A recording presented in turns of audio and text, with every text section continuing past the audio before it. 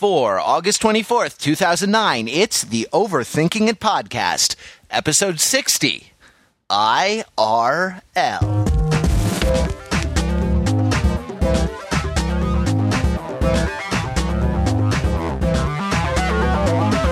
Welcome to the Overthinking It podcast, where we subject the popular culture to a level of scrutiny it probably doesn't deserve. From the edge of America, from the best coast, I am your host on the best coast, Matthew Rather. And there on the least coast are the other three guys. We have a lot of exciting stuff on the show, including the online dating spectacular featuring our next audition from a woman, a bona fide woman, because, you know, we put out the call for ladies to be on the podcast. So we will be back with Tracy from Chicago. She'll be on the show later.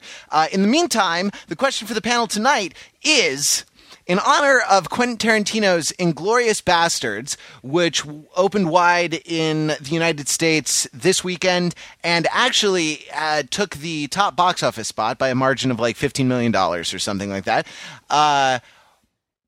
if you were to kill someone, what unrelated topic would you offer a long and rambling disquisition on before you actually did the deed? What would it be? Now, we are honored tonight to have an occasional podcast host, which screws up the whole alphabetical order of the thing. I'm sorry about this, Pete. But first in the alphabet. Not again! Pete Smash! From beautiful, picturesque East Harlem, Manhattan, New York, it's America. Like a postcard. North America, Northern Hemisphere, the world, the solar system, the universe, one of many. It is the one and only Mr. Matthew Belinkie. Hey, glad to be here, guys. I'm glad that you are here. What do you want to talk about when you're about to kill me? You know, I actually once briefly attempted to write a novella dramatizing the video game Contra, where you are either the red pants guy or the blue pants guy, and you're dropped into the jungle and you have to defeat the Vile Red Falcon before you can consider yourself a hero. And I always thought like the opening speech was pretty cool. It was like the two characters are sitting in a helicopter and they're waiting to be dropped into the jungle, and they know each other only as blue pants and red pants. So blue pants says to red pants is like, "Do you know what Contra means? You know, blue pants? It's Latin. It means against." But the interesting thing is it's usually used as a prefix. You are against something, but we are merely just contras. We're against everything. It's something like that. I think it was more beautiful when I wrote it, but it was like he was sort of mulling over the nature of like their job, which was like these ultimate super soldiers, you know, badasses. And I don't know. I thought it would be a cool thing to talk about before you kill someone. Assuming you were a Contra. Otherwise, it wouldn't make any sense. So I guess I'll talk about video games before I kill someone is the answer. You know, in France, they call it a Contra with cheese. Oh, Tarantino. Are you there, Matthew Rather, host of the podcast? No, I'm here. Sorry. Oh, I had my mute button on. Sorry. I was actually talking. I was hosting the show with no one listening. It actually went on okay for surprising. Yeah, no, it went on okay last week as well without me, and that's a little depressing to me. But let's move on to Peter Fenzel. There in Cambridgeport, from the basement. The city so mediocre they named it once. Cambridgeport, Massachusetts. Are you? Most cities are only named once. Don't be too hard on yourself. The city's so in the fat part of the bell curve that it has a different name than its state. What? Do you now live in the basement? Did you move to the basement? I did move down to the basement, yes. I live in the basement now. I have a dehumidifier I'll turn on after the podcast is over to keep it from getting dank. Well, thank you. Yeah, I'm sorry that you have to sit there in the dank while we're recording. Well, I mean, I have to sit here in the dank for a number of hours after we're done recording as well, because it's where I sleep. I guess so. But, you will have the dehumidifier on though too. That's true. That's very true. That's very true. The ladies love it when it's not dank. But as entertaining as dehumidification would be as that topic, would that be your topic? No. I think I'd be sitting there like across the table, holding the gun there. I'd be like looking at a newspaper, and I'd be like, when someone's going to write with long words, it really makes you think that they should go to left justification. Because if you full justify a sentence with long words, you end up with these long gaps between the words. And the typeface can't handle it. People wonder about newspapers and the health of newspapers, and I'll tell you that form and function, and it would be a long discourse on like the form and function of full versus left justification, which would in turn speak to the justification for this murder and the spaces between human beings. And also, I don't really eat cheeseburgers that often anymore because I've been trying to lose weight, so I wouldn't have that topic to talk about. You could also mention as part of the metaphor that like the longer the lines are, the less justification matters. And that, yes, yeah. That if the page is wide enough, you don't even need justification. No, that's true. Everything evens out if you're given a lot of time, but not all of us are given a lot of inches on the columns of life. So that's probably what I would go with, just from my current experience right now. Although I could just as easily talk about like canteen and water bottle design. See, now I'm imagining you as like a Batman villain that like you worked for like the Gotham Press and you went insane and were like dipped into a vat of ink and like all like basically you use like a lot of like copy setting metaphors about like kerning. But that's the thing. The thing about Quentin Tarantino movies is that you don't talk about what you're doing. So if you're the Riddler and you're talking about riddles, then you're talking about what you're doing, even if what you're sort of doing is also killing Batman, right? But if the Riddler goes out there and he's talking about pipe settings for like plumbing in his kitchen, like that would be Tarantino. Be like, I tried to fix my sink once, Batman, and I had to pick different sizes of pipes, and you try to pick different sizes of pipes. I mean, I like to laugh at things, but this is serious stuff. You have to pay attention. I would love to see Quentin Tarantino direct a Batman movie. It's like the first 15 minutes is like Batman and Robin jump kicking people, and then like the middle is like an hour and a half retrospective on the life of Alfred, and then like at the end, and Samuel L. Jackson would like play some sort of a role. I don't know what it is. He'd be Commissioner. He'd be Commissioner Gordon. Would he be like the random Irish cop that Commissioner Gordon has to send and go do things? And it's like revealed that it's Samuel L. Jackson. Oh, man. Moving on to Mr. Mark Lee. Hey, thanks for hosting last week. It was my pleasure. I'm still a little hungover from being drunk with power, of the hosting power. But, I'm back. I'm settling back in the You always world say here. that, but you wield it so wisely. You are like a benevolent dictator. Yeah, I don't know how I would have drunk with power. I would have indulgent. Wow, so you're cutting in and like out. that. You got to stop downloading. You got to stop downloading your pirated movies, Mark. You gotta get off the file sharing. Yes. I'm a better now. And we might be losing Mark. Mark, we're going to give you one more try. Are you back? Hello? Yeah. Hey, Okay, Mark. can you hear me? Yeah, we're okay. Good. Okay, yeah. So my long. And he's dead, Jim. We just lost Mark. I suppose I have to go on. I wasn't expecting to go. I might give a long disquisition on common grammatical mistakes. like what? Oh, I don't know, the use of the subjunctive. That's what it would be. It would be a peen for the use of the subjunctive, which is going out of our speech, but which is a useful distinction still to maintain. Matt, are you imagining that you're killing this guy because of his misuse of the English language? I might kill him because of his misuse of the English language, but also probably because he killed my family or something like that. Would it start with you being like, if I were to shoot you? If I were to shoot you. Most people would say that I was to shoot you. Yeah.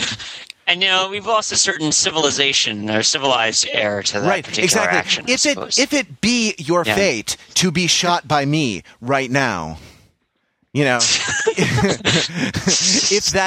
that be your fate, why then it were far better that you took it like a man. Yeah, exactly. I'm sorry. Strike down with furious anger and all that other sort of stuff. And then you start playing some sort of obscure music so you can feel smart about yourself. And you know that were my name the Lord, I would lay my vengeance upon thee. Hey, Mark, I recognize that laugh. Are you back? Oh yeah. I stopped downloading the Quentin Tarantino outtakes collection. Did you change microphones? Your mic is totally different now. My mic is totally different. Yeah. Oh well. That's craziness. But what is your what's your topic? What do you want to talk about? Like audio settings or the electric guitar? I feel like I'd be facing this guy down. He'd be screaming. I'd be pointing his gun at him. I'd pull up my iPhone and I'd start talking about the relative merits versus, capacitive and resistive touchscreens and virtual versus real keyboards. And this whole idea of an operating system of a mobile ecosystem, right? And really that these electronic devices play into our lives, and I really can't quite find a way to make a metaphor of that about how that's going to tie into killing somebody. Yeah. But that's just such an appropriate topic that people just will banter about for seemingly an endless thing. It would be don't you think that the capacitive touchscreen is far superior to the resistive touchscreen? Oh, absolutely, yeah. I mean, resistive touchscreens. I mean, it's just it's like this old technology that Windows Mobile 6.5 is still relying on, and basically it means I'm going to kill you now. Windows Mobile, who does that anymore? Isn't it all about the Palm OS or Web OS or the Apple iPhone OS? That's what I hear these days. I use Android. I don't know about you guys, but I use Android OS. Yeah, that's because I like right. Lieutenant Commander Data. Just he's an Android, and also because I have a G1 because I'm a T-Mobile customer. So very exciting. Yeah, exciting it's stuff. Like a robot. Yeah, Androids are like robots, but like people. If you want to regale us with your own irrelevant disquisition on a topic, though I hope it doesn't mean that you're going to kill us, you are the fifth podcaster. You can call us at 20-EAT-LOG-01. That's 283-285-6401. You can email us at podcast@overthinkingit.com. You can use the contact form on the website or leave a comment on the show notes because we want to be accessible to you. Hey, the next episode is probably going to be a listener feedback episode because we haven't done one of those in a while and we have a lot of good stuff building up, voicemails and emails that we want to talk about. So if you have any comments, especially on what you hear today, you should get them in now while the getting's good because we will be playing the voicemails and reading the emails on the next show. That's podcast@overthinkingit.com or 20-EAT-LOG-01, 203-285-6401. Well, that was our Tarantino opening question, and Tarantino opened Inglourious Bastards. It opened wide in the U.S. today. Pete, you saw it, didn't you? Yes. I just got back from seeing this. I mean, we don't necessarily do a lot of reviews, but is there a lot to overthink in this movie? Oh yeah, well it's a very cerebral movie. It's it loses steam in terms of pacing and around the middle, and it's. Well, yeah, no. I mean, you've seen the previews, man. It makes you think that the movie is about a band of elite soldiers led by Brad Pitt to go kill Nazis in Nazi-occupied France, right? Nazis. I'm a giant nerd. I've actually seen the original Inglourious Bastards from the 70s, which is like a straight up sort of like shoot 'em up behind enemy lines type movie. I sort of guessed because it's Tarantino that this is not a full out action film, but I'm still sort of disappointed that it's here you describe it as cerebral. I mean, the poster is Brad Pitt on top of a giant stack of dead Nazis. I mean, I would say that Brad Pitt isn't even in the top 4 characters in the movie. The movie is actually about the premiere of a Nazi propaganda film at a small cinema in Nazi-occupied France, and the events and lives of the people who end up converging on it at the end of the movie. I think that there's each of the characters that is a sort of ass-kicking character, so to speak, has maybe like one or two moments over the course of the movie, but the moments are meant as sort of suggestions of what these characters are doing in the background while you're watching like a random, sort of love story, or when you're watching like, somebody's like Hitler talk, or watching. There's an absolutely hilarious scene with Mike Myers in it as a sort of leader of the general of the British Army in a room with Winston Churchill, which is very funny. But yeah, no, it isn't an action movie. Not any stretch of the imagination. It's gory. There's a lot of guns and shooting and like people getting their scalps chopped off.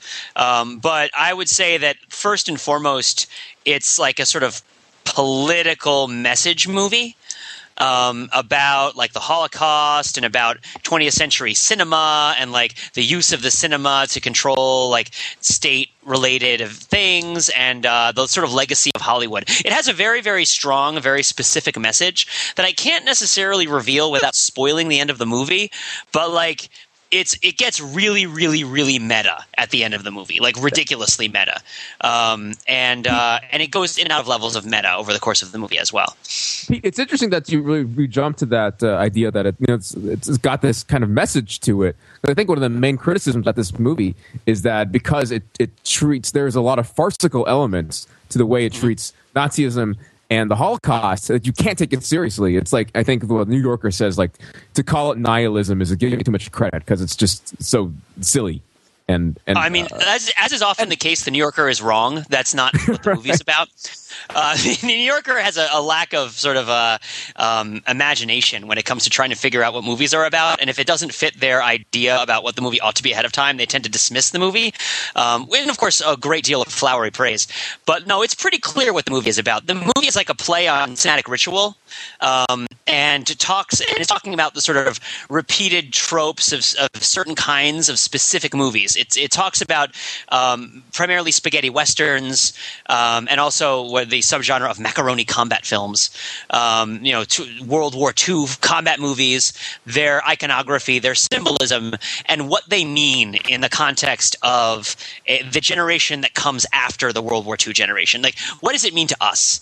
Like, there are certain events that happen in the movie that diverge far enough from history that it asks you straight up to accept the message of the movie as a movie independently of what it represents historically. Now, of course, if you are the kind of person who thinks that something can't be funny and also have a message, then I mean, you're just sort of a joyless bastard, and I can't understand why you would make a living as a critic because you're incorrect.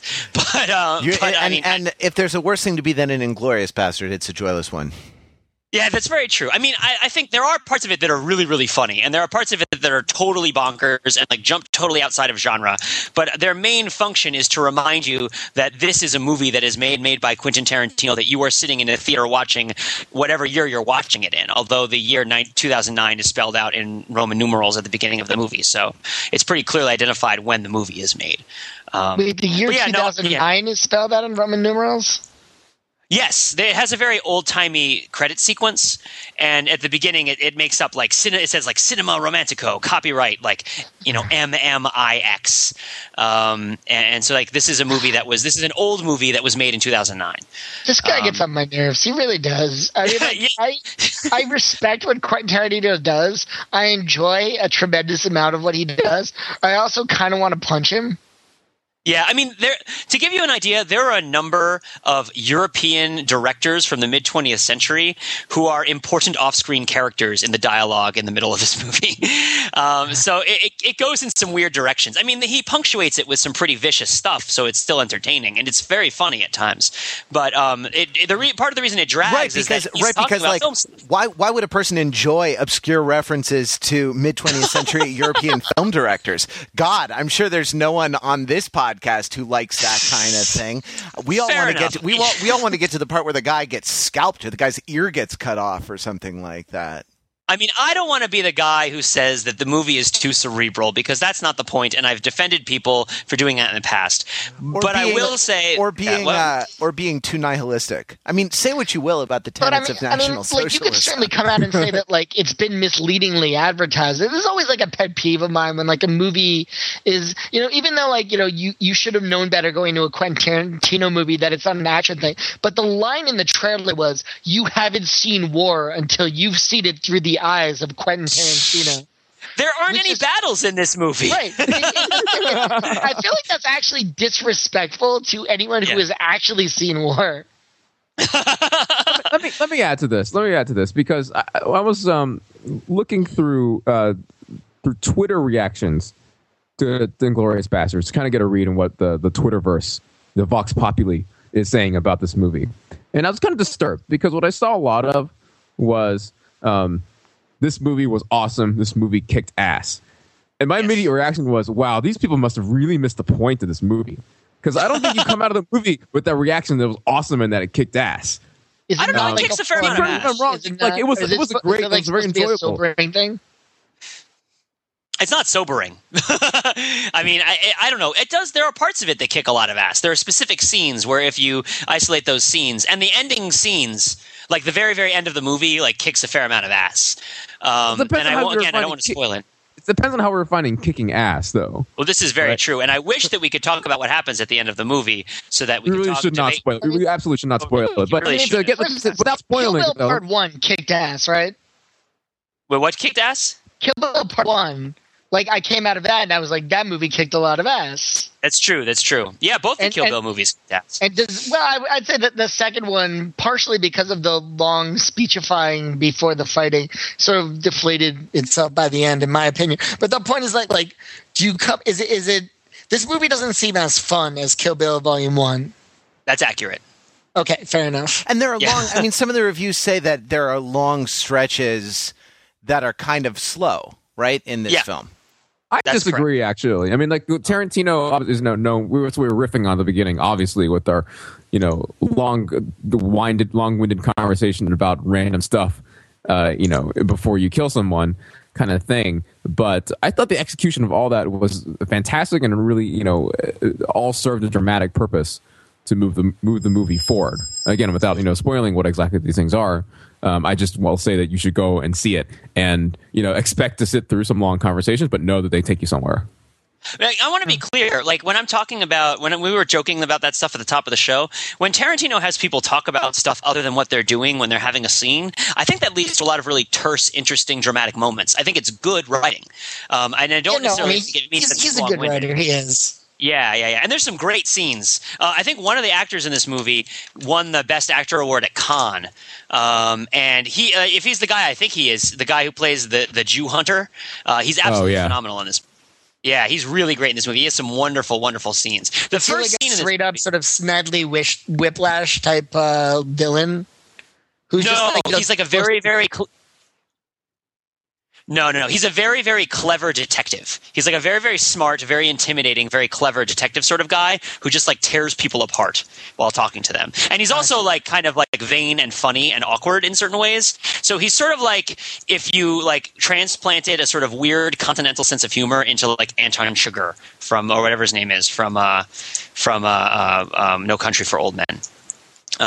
Like he's always out there and he like relishes the deaths of his enemies, but like he's also, and he's very smart and he's relentless, but like he's also like he's like an older guy and like he's a little bit vain and like a little bit kooky and he does weird stuff, so he's very fun to watch.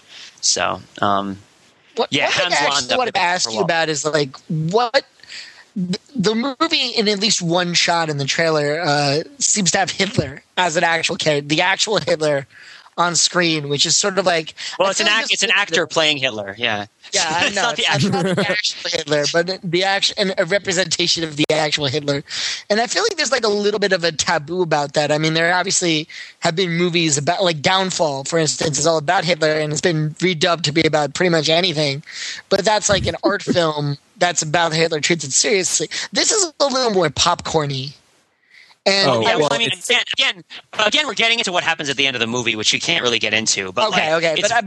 What was your reaction, or what was the audience reaction to Hitler showing up in the movie? Hitler's first appearance in the movie is awesome and hilarious because he shows. There's been it's after a very, very different sort of scene, and I'm not sure exactly what scene it is, but all of a sudden it cuts immediately to Hitler in the middle of the frame wearing a giant red royal cape in front of a giant map of Europe with like the Reich blazoned out in red, screaming like 9, 9, 9, and he's just like so incredibly over the top ridiculous. And while this is happening, he's having a meeting where he's really angry about what Brad Pitt is doing, and there is a guy on the far wall who is painting like a 40-foot tall portrait of Hitler in a giant royal robe.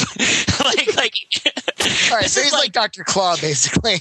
Yeah, Hitler is sort of like Dr. Claw, except you see his face. He's basically like they took Hitler and they like made him into a dramatic character. This is almost as if like it's a mythologizing of World War II. It's like it's like if you told a new story of Hercules, right? And Hercules got to fight the Hydra, and like the Hydra was helped out by Perseus, who was wearing the invisibility cloak but was mind controlled. It's like so the character Hitler.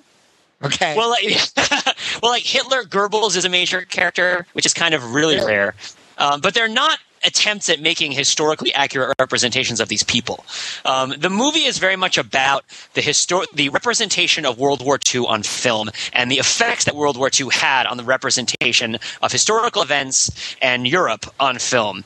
And thus, like the major leadership of the Nazi Party are like people about which much is said, both sort of implied and directly. But yeah, Hitler. Let me throw this out. Do you think that there's something? Is there a kind of moral failing in the way that we can really romanticize characters like the Jew Hunter, where it's like, oh God, they're so dynamic and they're irresistible, and you can't kind of take your eyes off them on the screen? Is this a movie that falls prey to that kind of thing? I would say no. I don't know. What do you think, Mark? No, I agree with you, Fennel. I would say no, because the movie is so hyper self-conscious in what it's doing. Yeah. Maybe I'm giving Tarantino too much credit and thinking that he's such a deliberate filmmaker. Nothing he does really is by accident. And I think I very confidently state that I think he's very well aware of all the effects of his portrayals of various the Nazis and the violence and all the various different acts of violence you see in the movie. I think they are very deliberately portrayed. How it's all supposed to add up at the end, though, is I'm still scratching my head. After having seen it over 24 hours ago, still scratching my head to try to add it all up. But hopefully, I'll do that in an article which you'll see on the site later this week. I think one thing I will say is that it's very possible, and in fact, somewhat easy, to make a sympathetic character whose lifestyle or deeds you do not endorse personally in like a particular piece of work. And I think the key to that is to do what Quentin Tarantino does, which is to have them talk about things other than what they do, right? So like think about when I was doing more scripted theater, one of the things that they would often say is that even if you're playing a serial killer, there should be something about which he has integrity so that he seems like a real person. So like he's a serial killer, but say he won't hurt squirrels. And even if you never talk about squirrels in your performance, having that in the back of your mind will help keep your character from being like totally evil.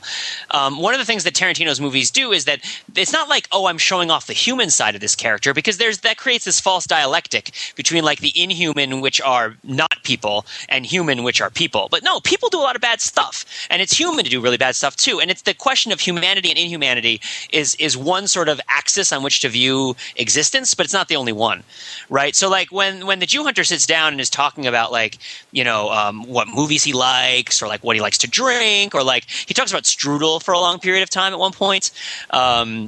And the cream. Don't forget the cream. Don't forget the cream. Oh yeah, like there's a whole big deal at one point of the movie about like whether or not the whipped cream has come for the strudel yet, because the Jew Hunter has ordered strudel, and like he doesn't want anyone to eat the strudel before they have a chance to have the whipped cream, because the strudel, although it's not great, is like not terrible, and it's like worth eating. So he like goes off on all this stuff. And like that's pretty much how the movie goes. He's talking about all this stuff, and so you see this sympathetic side of him. But like compare him to somebody like say Anton Chigurh, Anton Chigurh is, if I'm pronouncing his last name correctly, or Churgin or whatever the heck. That's like the guy from Highlander. Is like the Kurgan. He I'd love never to see that fight. Anton Chigurh, like the Chigurh versus the Kurgan, or the Highlander versus Anton Chigurh, where he's like Either he has way, a maul. really. Yeah, Pretty much or a Anton three-way. Chigurh versus anyone. I'd But basically, Anton Chigurh almost never talks about anything in that movie other than what he's about to do, right? Or like what he has done. Like he just talks about murder, right? Like murder Yeah, and like I mean, the implications of murder. he's like a force of nature, and that's his role. Is like he's Yes. like super. Or he's Yeah. or a Terminator, if you were. Yes. I thought one of the failings of that movie, and one of the reasons I didn't like that movie, was that when the characters in the movie talked about stuff that was outside of the immediate plot action of the movie, it was often so far afield of what was happening in the movie that it didn't serve that purpose of balancing out what was happening in the movie that I would have liked it to have. Like, it might have been better for Tommy Lee Jones's character in No Country for Old Men if instead of talking about like strange dream sequences with his father, he had talked about like more mundane things, but given them the same characterization. Like he could have talked about like his father's hat or his father's shoes, or like, you know, maybe one specific factual memory he had of his father, and gotten the same point across as talking about this like crazy, I'm in like the afterlife in my dreams kind of idea of whatever. Right, my father's You know, waiting and- for me down the trail. You thought that was a little too on the nose.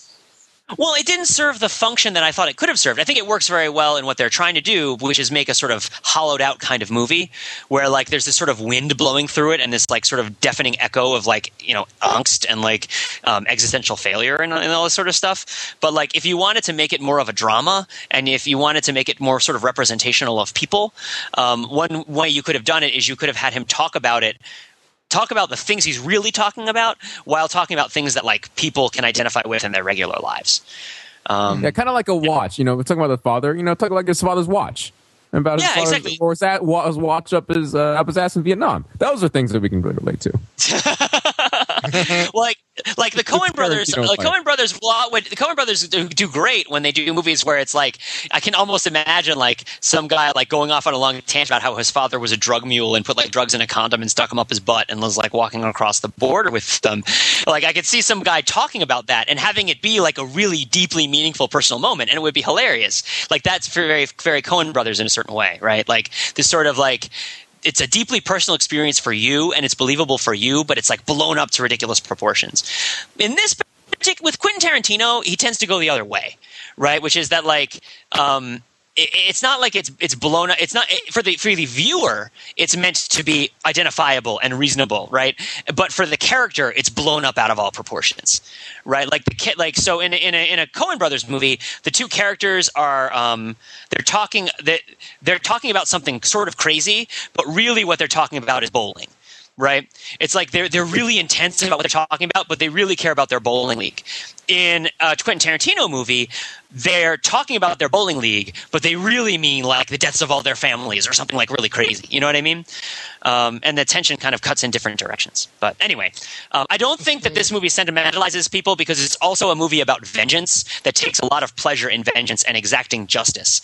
And as such, like people don't tend to get away scot-free in this sort of world. Sure. I think there's something about cinema, though, that rewards people for being like extremely visually arresting or sort of charismatic or dynamic in particular ways without regard to that is sort of amoral, right? That just does not take that kind of that moral character, or whether this is a person we actually admire or not, into account. I mean, I think that that's a problem of human perspective, right? Less a problem of a particular medium, because it's just as present in things like poetry, prose, music.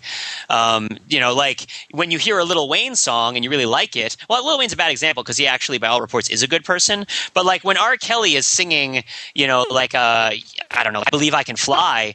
It's difficult to reconcile that with the idea of him peeing on a 13-year-old girl or whatever, right? You know, so it's we and of course Pete allegedly peeing peeing on a 13-year-old girl.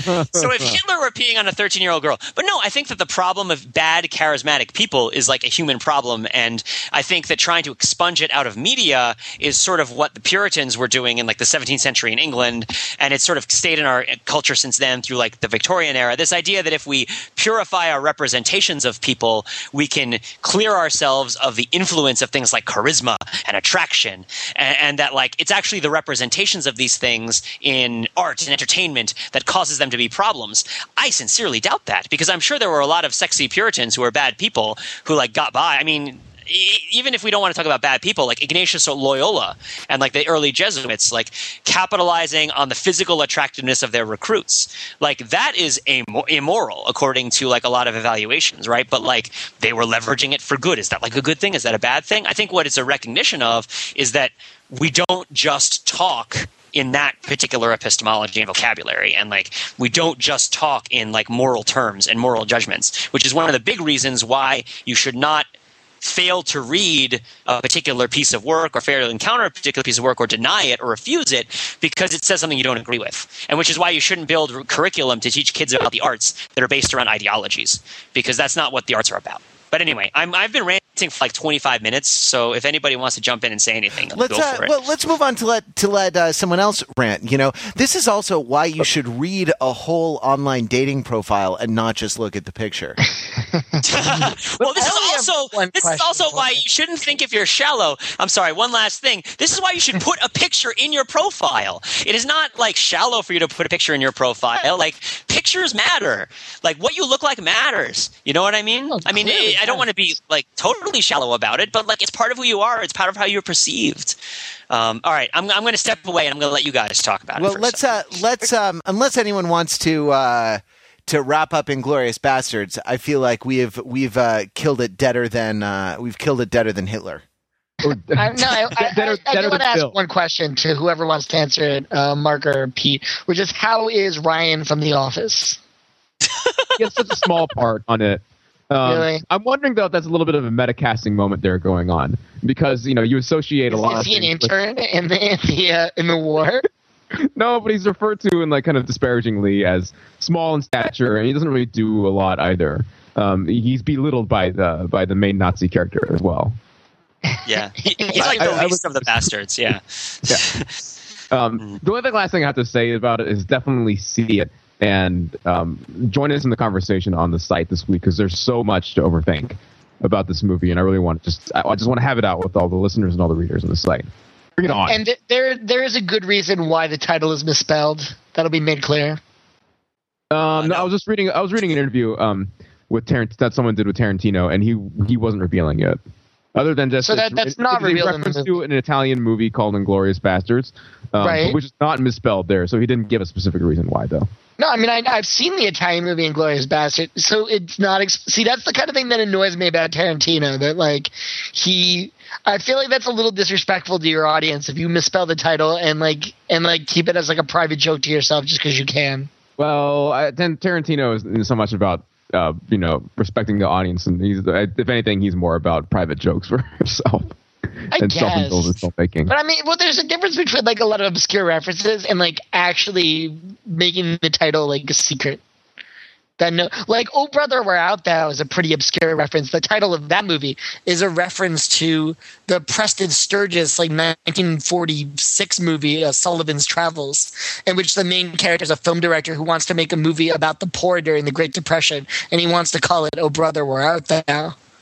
But you could find that out. You could Google it, or if you know a lot of like the references that the Coen brothers love, you can figure it out. There's a big difference between that and like misspelling the title on purpose and not revealing why, because you like to be able to sort of giggle about it in interviews. Mm.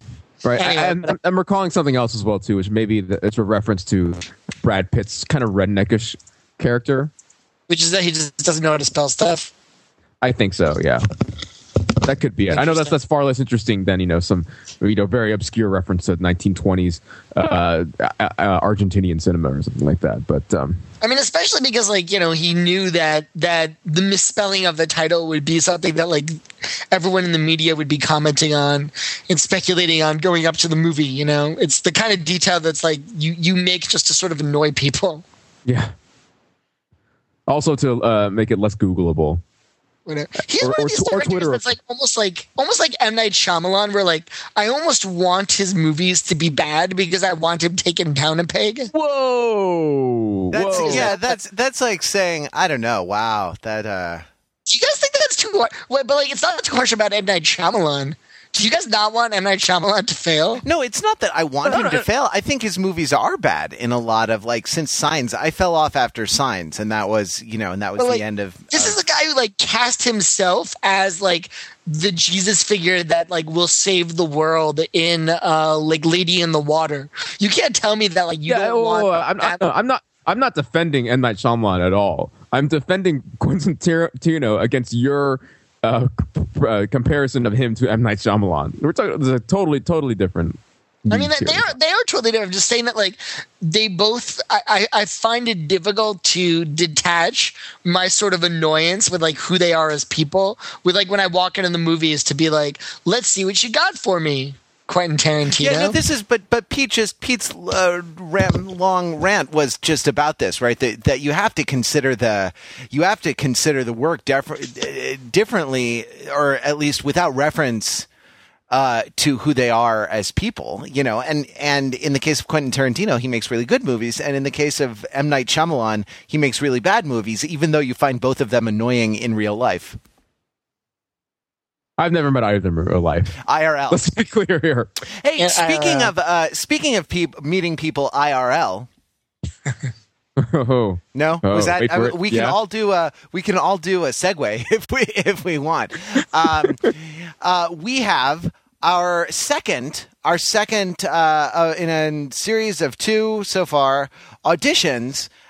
When we put out the call for women to appear on the podcast, we had 2 takers so far. If you want to answer the call to be a guest overthinker with a shot at being a regular or semi-regular overthinker on the podcast panel, you can give us a call at 20EATLOG01 or email at podcast@overthinkingit.com. We'll be right back with Tracy from Chicago, who did answer the call and who wants to talk with us a little bit about online dating. And we've got Tracy on the line. Tracy from Chicago, welcome to the show. Thank you. It is wonderful to have you. Good to be here. And I hope you're not, insulted or something, or think that it's an example of tokenism that we just put out a call for women to be on the show. We just think that, more diversity of opinion on the podcast panel is better. Or do we think that? I don't know. I think that, but We're going to find that out right now. I guess so. Yeah. Whether it's better or not. I mean, is that tokenism? Is that the most offensive tokenism of all? Well, when I first heard your podcast for the first time, I'm like, they need a woman on the show.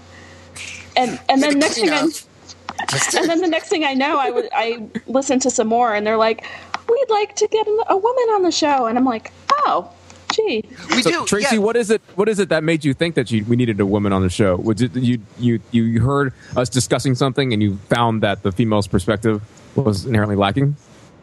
No, just just a bunch of guys talking. I figured it'd be nice for a female to have a voice and everything.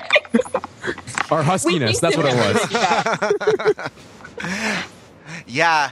I guess so. It's like the reverse New York, right? Where there are lots of bachelors and not that many. I don't know. Wasn't that a thing? That's the cruel thing, because I guess we're going to talk about dating right now. Well, that was As a man who's dating in New York, it doesn't really seem like the odds are slanted in your favor. Though the claim statistically is that they are, right?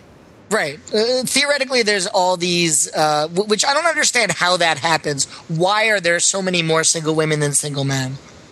It's clearly the Sex and the City effect. I mean, just, women saw that show and just came flocking to this town.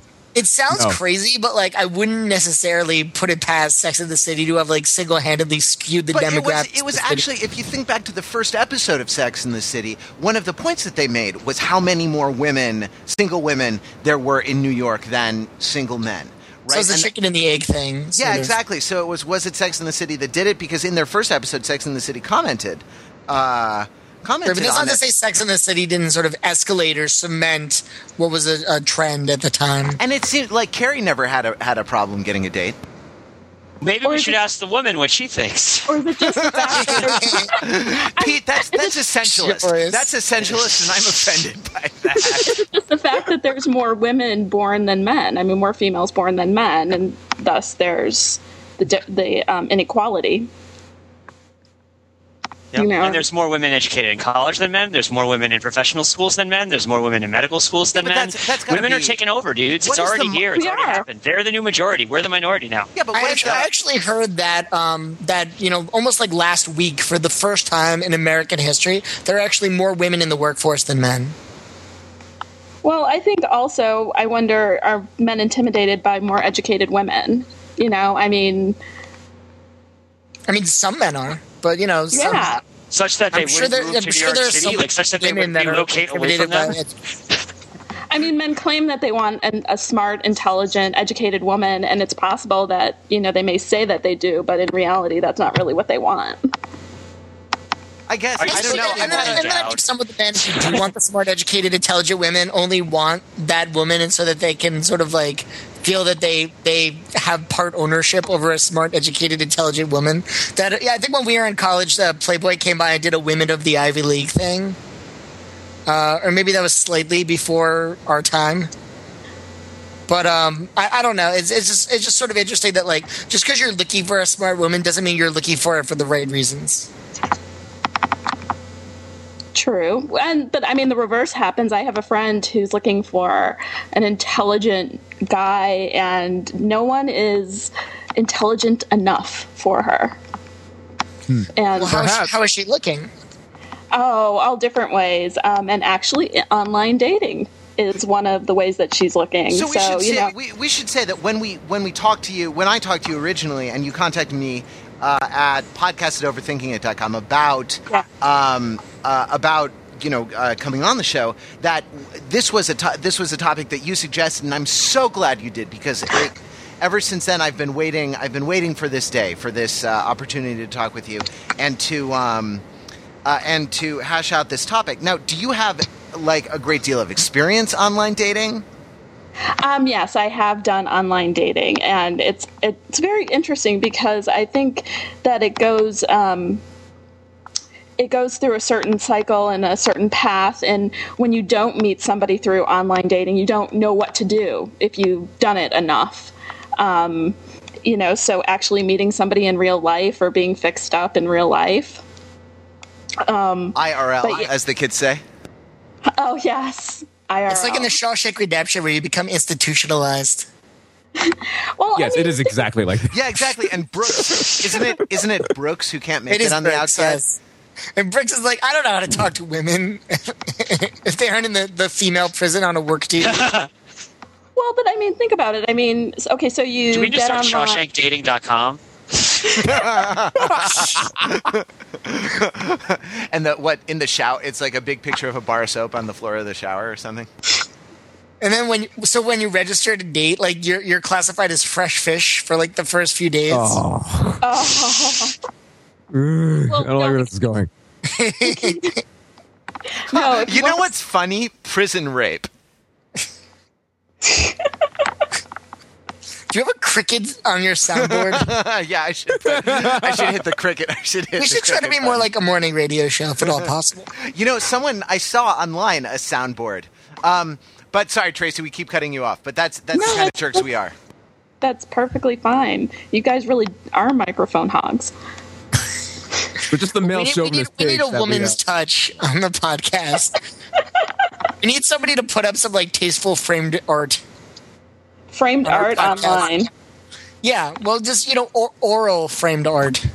Got it. Oral. What did I say? I said oral. Oral, yeah. I said oral.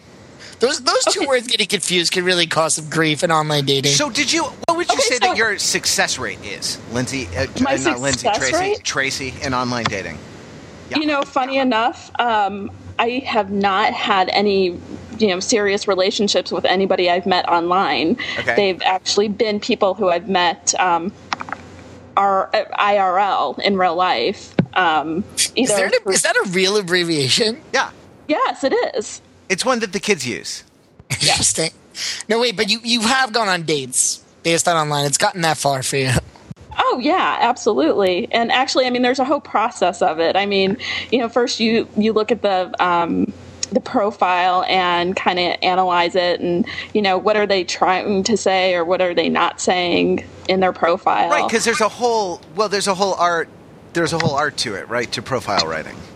Well, I mean, how do you write your profile? What are they saying? What are they not saying when they contact you? Is it just, hi, how are you doing? Or, are they saying something witty and memorable and unique? And you want witty and memorable and unique, right? That's good. Yeah, I think witty, memorable, and unique is a lot better than, hey, how's it going? No, wait, Tracy, I'm curious. As a girl dating online, would you ever contact a guy, or are you pretty much just screening incoming emails and deciding who you want to, actually write back? Oh, I actually do contact people as well. So and now let me ask you this. Would you ever do that in real life, like at a bar? If you saw a cute guy, would you ever say hi? I have never picked up a guy at a bar. But so in a way, like, online dating almost empowers you to introduce yourself in a way that, like, you wouldn't necessarily do face to face. Sorry, IRL.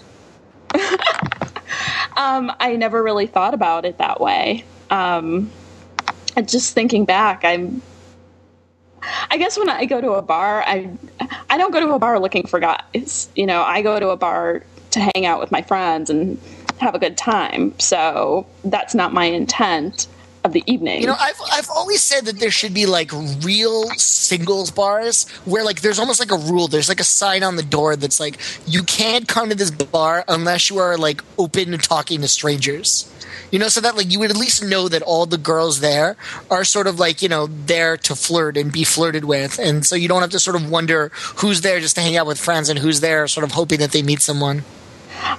Well, I mean, it's not to say that I haven't, like, people haven't tried to pick me up at bars, but, right. Yeah, I've never gone there just with the intent to have somebody pick me up or to meet somebody. So, but that's a very good idea. I think, that's something to build upon.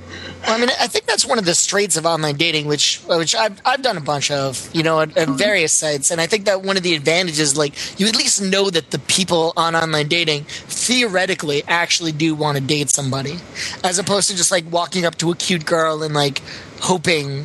Because like any random girl you see on the street, there's probably a less than 50% chance that she is single and actually like looking for a date.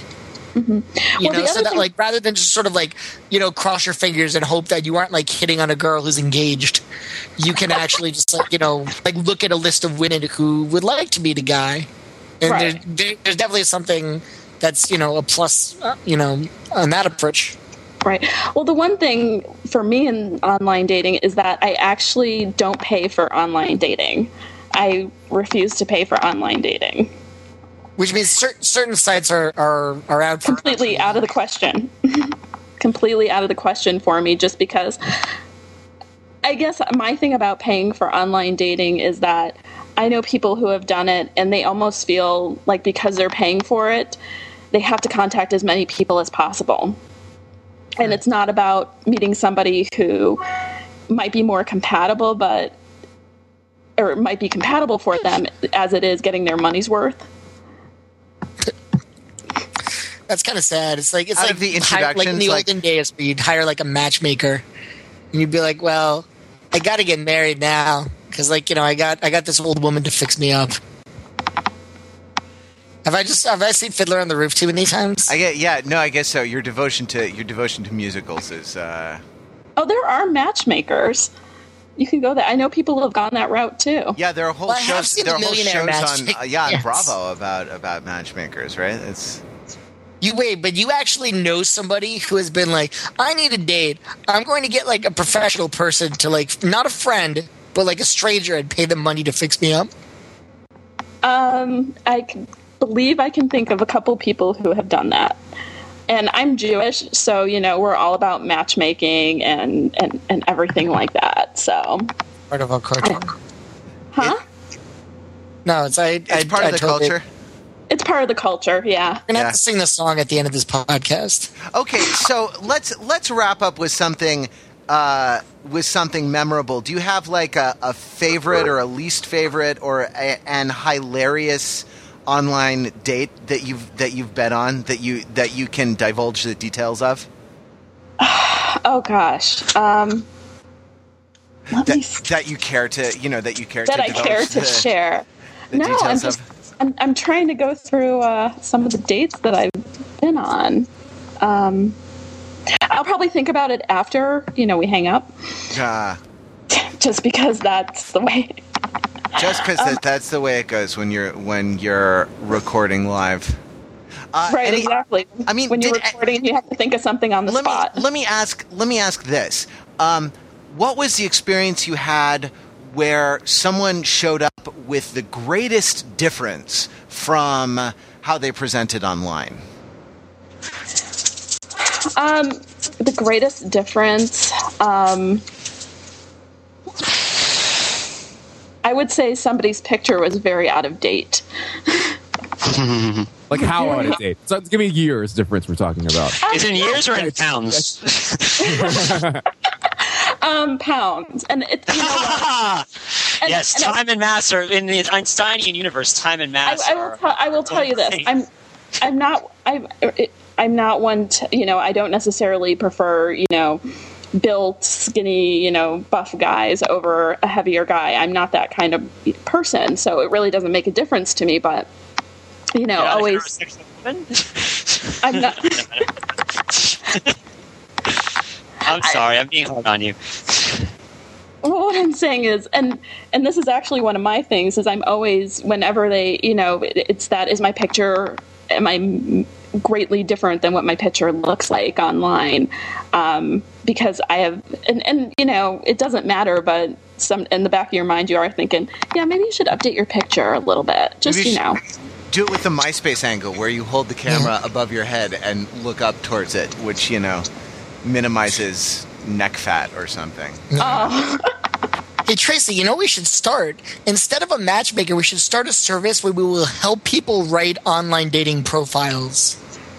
That's not a bad idea. So, we'll do an interview with them, and then based on what they've told us, we'll figure out how to put their best foot forward, how to make them sound as interesting as they can be, and we won't lie or anything. We'll be honest about who they are. We'll just sort of help them to sell themselves. How far be like an advertising agency. How far do you go with that, Matt? Though, because will you take pictures specific for them and the online profile?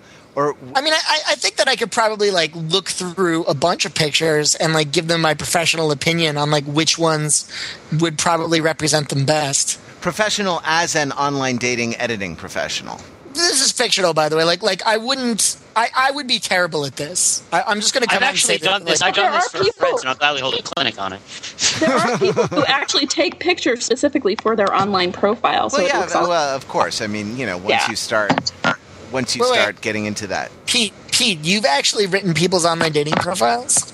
Yes, I have, actually. Multiple people. All right. Well, we will get back and talk about that in just a second. In the meantime, Tracy, do you have a parting shot? Do you want to say, if this were your online dating profile to date the Overthinking It podcast, to go steady with the Overthinking It podcast, what are the 5 things that you can't live without? The 5 things. No, I don't know. What's that? I feel like that's too specific. What do you want your parting shot to be? Our listeners' last memory of your audition on the show. Oh, you know what? I would say that I overthink a lot because right now I'm just overthinking what my last parting words would be. So there you go. She is a born overthinker. She is Tracy from Chicago, and she is a bona fide female. I can verify because I see the picture of you that you have on your Skype profile. Yes. And you can't lie on Skype. No, you can't lie on Skype. No one, as we've established, no one would ever upload a picture to an online profile that is not entirely accurate. What would they have to gain? Yeah, right, absolutely. What could the possible payoff be? Well, you'll have to ponder that. We will be right back with more Overthinking It after this brief musical bumper. We're back, and that was Tracy. Tracy from Chicago. Tracy, right? Yes. Okay, yes. Sorry. We record the whole thing out of order, so it's like it was an hour and a half ago that we did the interview with Tracy. You know, much like a Quentin Tarantino movie, also chronologically non-linear. Yet right. somehow absolutely. It's like Pulp Fiction where spoiler alert, John Travolta gets shot in the middle. All right. And also we recorded that really thing of we recorded that long part about the Triceratops, which we actually decided to cut and not air, but that was the first thing we recorded tonight, I think right? It actually is our finest work, and I think that it's really a tragedy that it will never see the light of day, but it was too obscure. I agree. Yeah. I agree wholeheartedly. And too digressive. Well, hey, if you want to comment on Tracy's audition, I mean, don't be a jerk, but say what you think in the comments on the show notes for this podcast at overthinkingit.com. You can get. Did you know that you can get old episodes of the podcast? They only go back so far in iTunes because I think the feed only has the last 8 or last 10 episodes. But if you go to overthinkingit.com/podcast, you can actually go back through all the episodes to number 1 when the podcast was not very good. The number 1 is me and Belinky talking about Oscar-nominated short films from 2 years ago. We were still wrong. We discussed them for so long, and we were still wrong. It's true. We thought a lot. We really thought a lot about it, and the one that we did not like at all won the Oscar. So there you go. Yeah, it was like the slapstick musical parody about the Middle East. So I want to throw out a challenge here. I want us to write an online profile, or at least go through some of the motions of writing an online profile right now.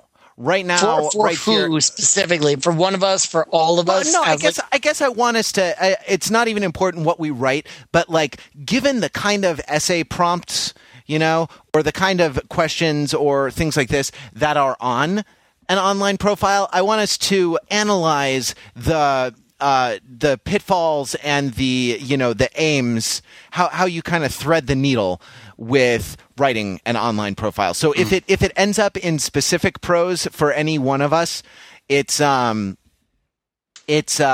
okay. But it's more general about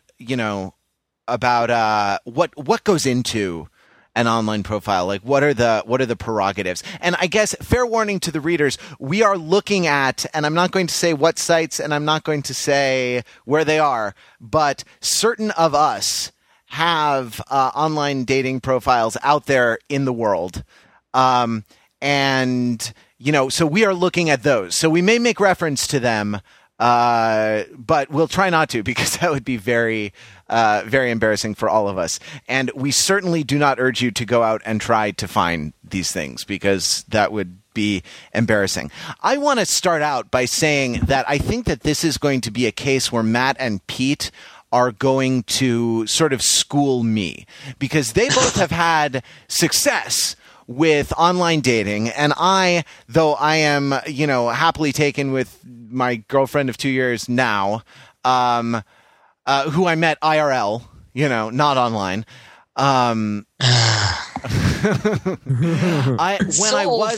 Everything about you is so high tech, except for that one accessory. The woman? Don't you feel like a little disappointed that, like, with all your shiny new gadgets, you haven't had a successful online dating experience? No, yeah. When I was single and trying to online date some time ago, but I was totally unsuccessful. I was like 0 for 25 or 0 for 50 or whatever it was. So okay, it starts, I guess, with the picture, right? I guess, I don't know. We could start with the picture. Sure. That's a good place to start. I think that there's one fundamental question you got to ask yourself, and maybe you guys can correct me before you get started with your online shirt dating. Or no shirt, right? Yes. Are you given it's shirts or skins? There are two teams in online dating. You're either on the shirts team or you're on the skins team. And I know most of us dread being on the skins team, so we try to nudge our way over to the shirt side of the court and guess which one it's going to be, and encourage people to shoot for teams and then miss on purpose and stuff like that.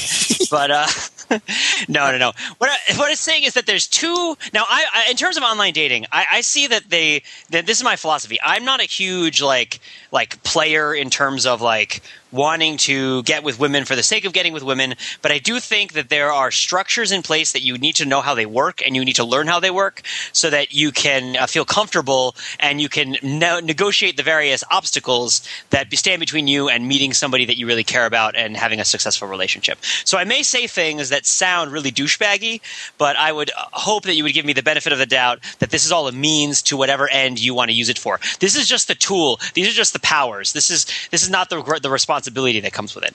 So that being said, there are two fundamental approaches to making an online dating profile in my mind. You can make an active profile or you can make a passive profile. And what I mean by that is that you can make a profile where a passive profile is where you are making a profile that is meant to make you appealing to as many people as possible in the hopes that you can meet those people in real life and figure out from those people who you like and who you don't like. And like finding out who you don't like is less important. You're not going to exact vengeance on them or anything, but finding out who you like is good. And an active profile is where you put a lot of information in your own profile that will narrow down your search to somebody that you feel you will match up well with. So how much of online dating do you want to use to try to find the right person? And how much of online dating do you want to use to make a lot of connections and then make the switch to real life and then use that to find people? And I think that the online dating services also run along this axis with like eHarmony on the far end of like active, like use the internet to find me somebody, and versus like, I guess like what, a random classified ad in the newspaper, or like I should say that I actually attempted to create an eHarmony profile and I was actually rejected from eHarmony. Oh wow! And what grounds? On the grounds that like their whole system is based on like they're better at matching people up than other sites. That they're not just going to let you create a profile; they're actually going to, figure out who you're a good match with, and that like if they get somebody whose profile doesn't really fit into like one of their computer models, they will actually reject these people because they're sort of like they're bringing your batting average down. Interesting. So yeah, I don't know. So that's what I'm saying. Yeah. Well, I don't like eHarmony either because my friends always seem to find women on that don't treat them well. But anyway, what were you saying, let me Mark? jump in here without having ever filled out an online dating profile. It seems to me that this is kind of related to your two approaches, Pete. But to me, it seems there's two ways to go about this. And I'm going to classify them slightly differently than you did. One is playing it safe.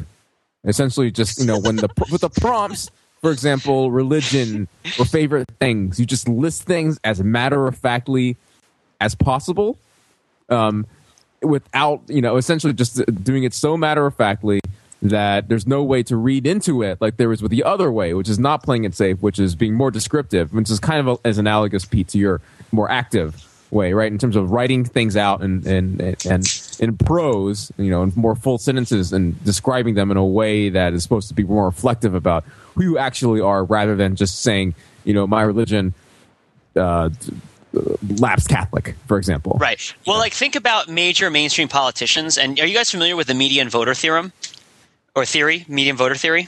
Not exactly. Okay. So the median voter theory is that if you have two politicians on a political continuum, the person who manages to, if you can consider that the voters are on a bell curve of where they stand on that continuum, the person who manages to edge the other guy out for the middle person is the one who's going to win the election, right? And related to this whole notion of how people vote is this idea that that people are turned off by things that they don't like much faster than they're turned on by things that they do like, right? So in service to if you say you really hate the idea of private schooling for your kids, you like public schools, you want public schools to be really well funded. If a politician says something about a voucher program, you're gonna be like, oh, I hate that guy, even if you agree with him on everything else, right? Even if he might be utility-wise better for you, if they hit one thing that you disagree with too strongly, then you'll write them off.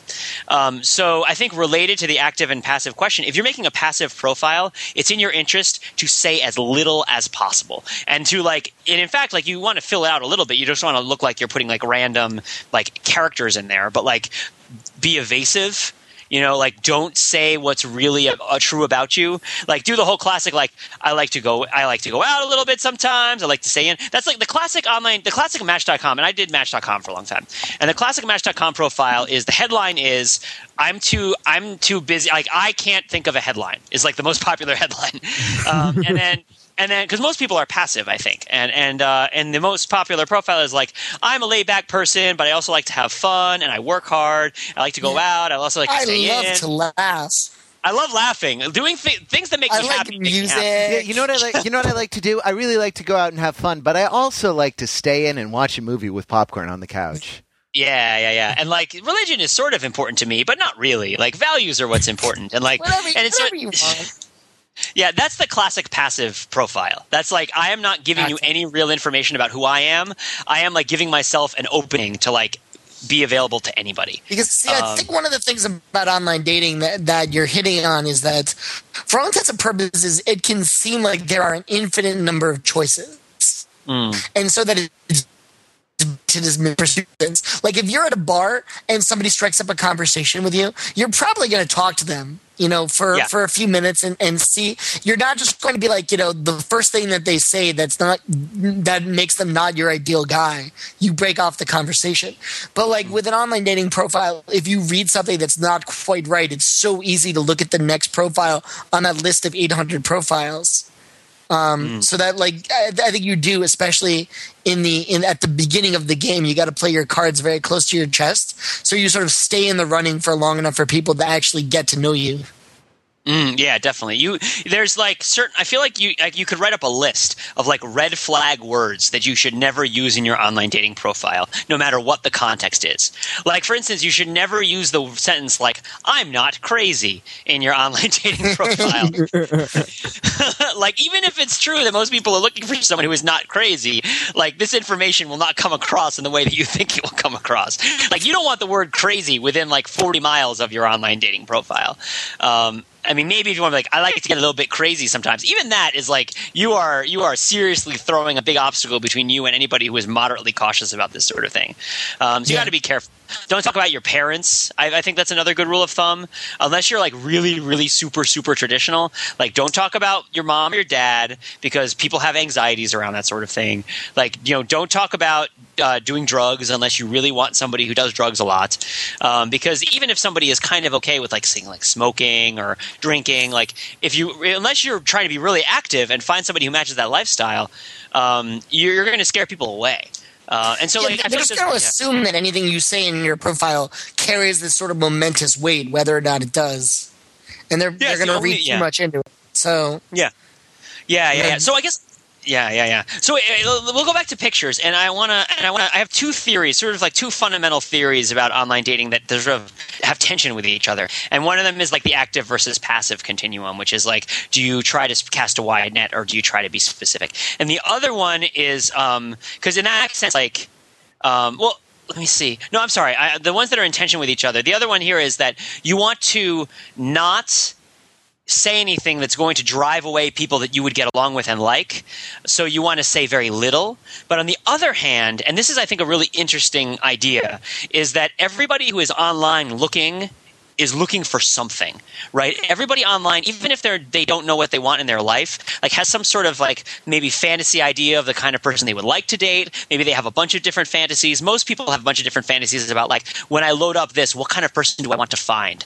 And so it's in your interest to make it possible for yourself to fit into as many of those potential fantasies as you can. And I think that so it's on one hand to your interest to not say much, and on the other hand, it's in your interest to like offer a lot of different facets of yourself so that somebody can grab onto one of them if they're looking for it, right? So like the way to do this is with your pictures. And so I think a lot of places will let you upload more than one picture. I would always advise you to upload more than one picture. And I would advise you to upload different pictures that show you doing different things in different circumstances. So if somebody really likes, say, dinners out, and you go on dinners out, right? Like have a picture of you on a dinner out. Even if that's not like your main picture, like if your main picture is of you skydiving and you have another picture of you on a dinner out, then people who like skydiving and are looking for someone who likes skydiving will find you. And if they don't care about eating out, they won't look at the the other picture. And people who want to go out to dinner, who don't care about skydiving, won't even look at the other picture. They'll see the picture that they want to see. Like, I think that maybe it's the visual versus the text. In the visual, people see what they want to see. And in the text, like, people look for things to be afraid of. And they look for topics of conversation. I mean, I think people are much more, they think pictures are much more friendly than words, and words are sort of judgments. I don't know. I mean, unless you're really good with words. The other thing is that if you're a bad writer, you can have somebody else look over your stuff, but also like understand that you're going to be at a disadvantage in online dating if you're a bad writer. Right, because the profile is just the entry proposition, right? Because it's really in the back and forth of the private messages on the after someone has clicked on you, right? Well, yeah. I mean, I don't know. I think that it's a really good idea to meet people in real life as soon as possible, in my mind. Once you have at all ascertained that you might get along, I think this might be why Matt and I have succeeded in online dating and you haven't, rather, is that you probably write too many messages. You don't meet them in real life. You let it stay online for too long. Yeah. Because it's still about human beings and not about, I'm saying I had a bad response rate, you know? And I would do the thing where I would try to pick up on something in the profile and say something, you know, clever about it and, like, you know, ask a question and, like, you know, I don't know. I was also, I guess I was half-hearted, and maybe that came through because I hadn't quite made the leap that, like, oh, hey, this is like a legitimate way that we meet people and, you know, kind of get to know them, or maybe not get to know them, or start the process of getting to know them. I was kind of like, I was always metadating, online metadating. You know, I feel like a lot of people that do online dating, probably less and less with every passing day, are a little bit apologetic about the idea of online dating. And if you sort of acknowledge that, it brings a long way to disarming the other. The fact that, like, what you're doing is a little bit weird and artificial, and it sort of breaks the tension of the. Yeah, but I mean, like, okay, but artificial, like, everything is artificial in a certain sense because we have to. Not evaporated cane juice is totally natural. I'm saying that, you know, we have to, in the sense that everything is artificial and that it involves artifice. Like, you know, like a bar is an artifice or something like that. I had colleagues in the theater who fancied themselves intellectuals, and, you know, and also kind of were like these F the man types. And so it was like, well, that's not real. That's just a construct. Your morality is just a construct. You know, and it's like, that would always used to annoy me so much. Like, that's just a construct, as opposed to as though there's anything that is just about being a construct, right? Like, my house is a construct, but I like to live in it, as opposed to, like, out under the sky, you know? And in the same way, like, a singles bar is artificial, or like taking a pottery class is artificial, or, you know, joining a book club. A book club is artificial, right? Yeah, like, absolutely. It would be it would be natural to talk with your friends out at coffee about books you like, right? But, like, going to someone's house where you all have to bring, like, you know, I don't know, a basket of muffins or a hot dish or something, and, like, there's you know,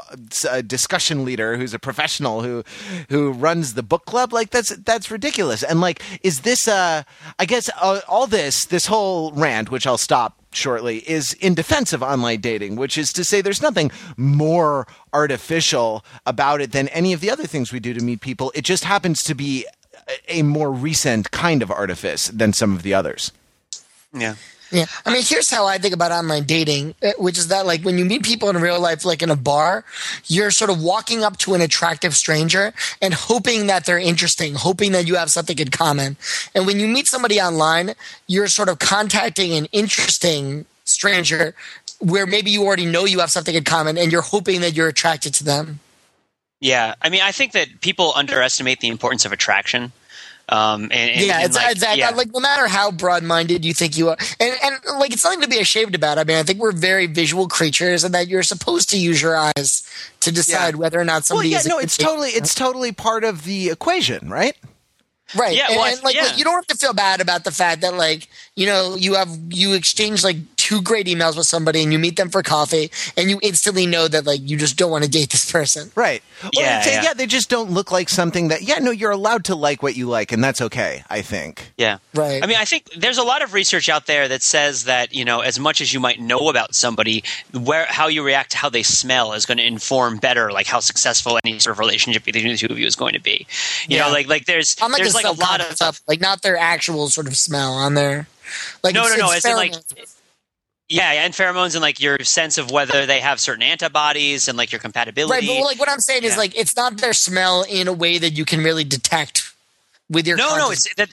I think that when people talk about natural versus artificial, they're really using that as a proxy for talking about like the sort of the perceivable and versus the sort of reliance on the imperceivable. Like something can be artificial and still. Like something can be perceivable, and things that are artificial and imperceivable feel natural. So, like if you grow up in a particular town and the highways have always gone in a certain way. Like for example, I grew up on Route 17, like not on it, but like Route 17 runs through my town in New Jersey where I grew up. And every time I come back to Route 17, no matter where I am, I get this feeling that sort of all is right with the world. And I always used to joke that when I would like set foot on the soil of New Jersey, my strength would come back to me like that earth giant that Hercules has to wrestle. And there was this notion to me that there's something, Planet. Or like Captain Planet. That's true. Captain Planet was from true. New Jersey. Exactly. I'm pretty sure it was. But your powers combined. No, I don't know. Yo, powers combined. Hey, earth, wind, fire, water. Water. Cheesequake. Water is my favorite planet. Yeah. What is Cheesequake? Does anyone know? What? I had a cousin who's a park ranger in Cheesequake. What is Cheesequake? I've always wondered. It's a town. It's a town that has a park there. There's a state park. There's got to be a story behind it, right? You don't call it's called Cheesequake by accident, yeah. I don't know. I would have to go to the power of Wikipedia, as I would have to do for all things. And see no, all right, the case. Let's push on with this online dating thing. Yeah, but I would say that, like, for me, there's something about the way that I drive when I'm on Route 17 that feels natural. But it's not natural. It's like a highway that costs billions of dollars or whatever to make. I'm driving in an iron horse of some sort. It's just because it's imperceivable to me. It's because it's such a second nature that I'm not aware that I'm doing it. And that's why it feels natural. It's because we associate nature with causes and effects that we don't observe, and that are sort of like that occur without us needing to observe them. Not only can we not observe them, but like we don't have to observe them. There's no mandate that says we have to see it, right? I think that's when people talk about artificial and natural. Like it's great if you're getting into like we can even take this to the next level. If you're having a conversation with somebody, like we talked about Coen Brothers versus Tarantino. I'm gonna loop that back in here. You have a lot of Tarantino conversations when you're dating somebody, where when you're getting to know somebody at the beginning, where because you're really talking because they want a foot massage. Exactly. Well, I know what you're saying, which is that like you're sort of like you're having like so what do you follow sports, but like you really don't care if they follow sports or not. Well, I'm more specifically talking about like, I don't know. I mean, I don't really like to eat, store-bought cereals because, I like my cereal to be natural, and like I like everything that I put in my body to be natural. You know what I mean? Like, I don't like this artificial stuff. No, this is not true of me. It's going to be like, that's weird, Pete. No, I have a bunch of Diet A&W root beer cans in front of me right now, so I'm perfectly But the thing is that like when you're using that word natural, what you're really sort of talking about is like, I like to follow my sort of imperceivable feelings, right? Like I like to follow, like my instincts and my impulses, right? Like there's something holistic. When you say like, I think maybe it sounds crazy, but like sit back and think about it. If you're saying to somebody like, like I love natural foods and I like putting natural things in my body, I think you're really talking about sex. You know what I mean? Like that's what you're talking about. I mean, like, to a large extent, when like you meet somebody on like a first date, like every conversation you have up to the point where you actually have sex is sort of about sex to some degree. Totally, I totally agree with you. Because you're auditioning somebody for the role of sex partner. Yeah, I mean, and it sounds horrible, but like, I mean, what else? What other role does this person have in your life? They're a total stranger. Well, they I mean, might have like a much larger role, but like, sex is like the first, like if you're thinking about it like a video game, like sex is like the first boss. Sex is like, was it? And then, like, Novo and like, maybe like second base and third base are like mini bosses, but like sex is like the first. No, actually, depth, like other levels. Mini bosses is what I call my. Stop it. I have my similar perspective is that you have to settle this. You have to settle the sex question, or it's always going to be there. You know what I mean? Like it's going to be there until you settle it. So even if you're not like judging the person, like I've had people I met on Match.com who became good friends of mine, and we never did anything with each other. Like I have a good friend who became my pub trivia partner for a while, and we never even like held hands. But that's because we settled the sex question. Like we had a lot of conversations about sex, and we weren't interested in having sex with each other. And once we sort of settled that and we realized it, then like our conversations took on other subtext. But like until that point in which that thing is not necessarily even on or off the table, but is you have some sort of consensus on it, it's really hard to have it not creep into your conversations. But I think that the main point I was trying to make also is just like natural versus artificial. There are going to be a lot of words that have a lot of subtext that isn't necessarily what they actually mean, right? And so you have to give people a little bit of leeway doing this sort of thing, and you can use this to your advantage to try to talk to people on an emotional level, and, like figure out what you're really talking about, and rather than scare them by actually talking about it, like be a human being who's civilized and talk about something else, right? I mean, like, isn't that what a lot of this is all about? Totally. So, like, Matt, let me ask you this, and this goes to both Matts and to Mark as well. The headline. There are so many people who put wishy-washy, non-committal headlines that don't say anything about themselves, and like, I am very against this. I feel like you should put yourself out there and say something about yourself in your headline. Yeah, Pete, I was about to ask you about this as well too, and I think I came up with a great one, and it accomplishes a lot of things. It really puts out personal philosophy. It also kind of weeds out people that aren't going to like this kind of thing. And here it is: live every week like it's Shark Week. Sorry, you gotta give credit where credit is due on that one. My most successful Match.com headline was "Might solve a mystery or rewrite history," because the people who got it, loved it, DuckTales, and the people who didn't get it didn't realize they missed anything. So yeah, that's from the opening to DuckTales. Woo. Yeah, every day there I've been making DuckTales. So I feel like that's kind of, and like there was one profile headline that I really liked. Oh, what was it? Oh, somebody like made a Flight of the Conchords reference in her profile title, and I was like, that's brilliant. I want to send that person an email even though I have nothing in common with them, because that headline, like I get that, like I'm part of the in crowd, like I instantly feel accepted.